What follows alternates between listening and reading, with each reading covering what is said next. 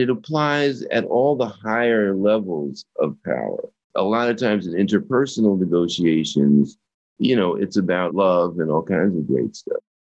But at the highest level, it's always about dominance. And so really the goal for me as a Christian is to say, we don't have to live that way. We don't have to live that way.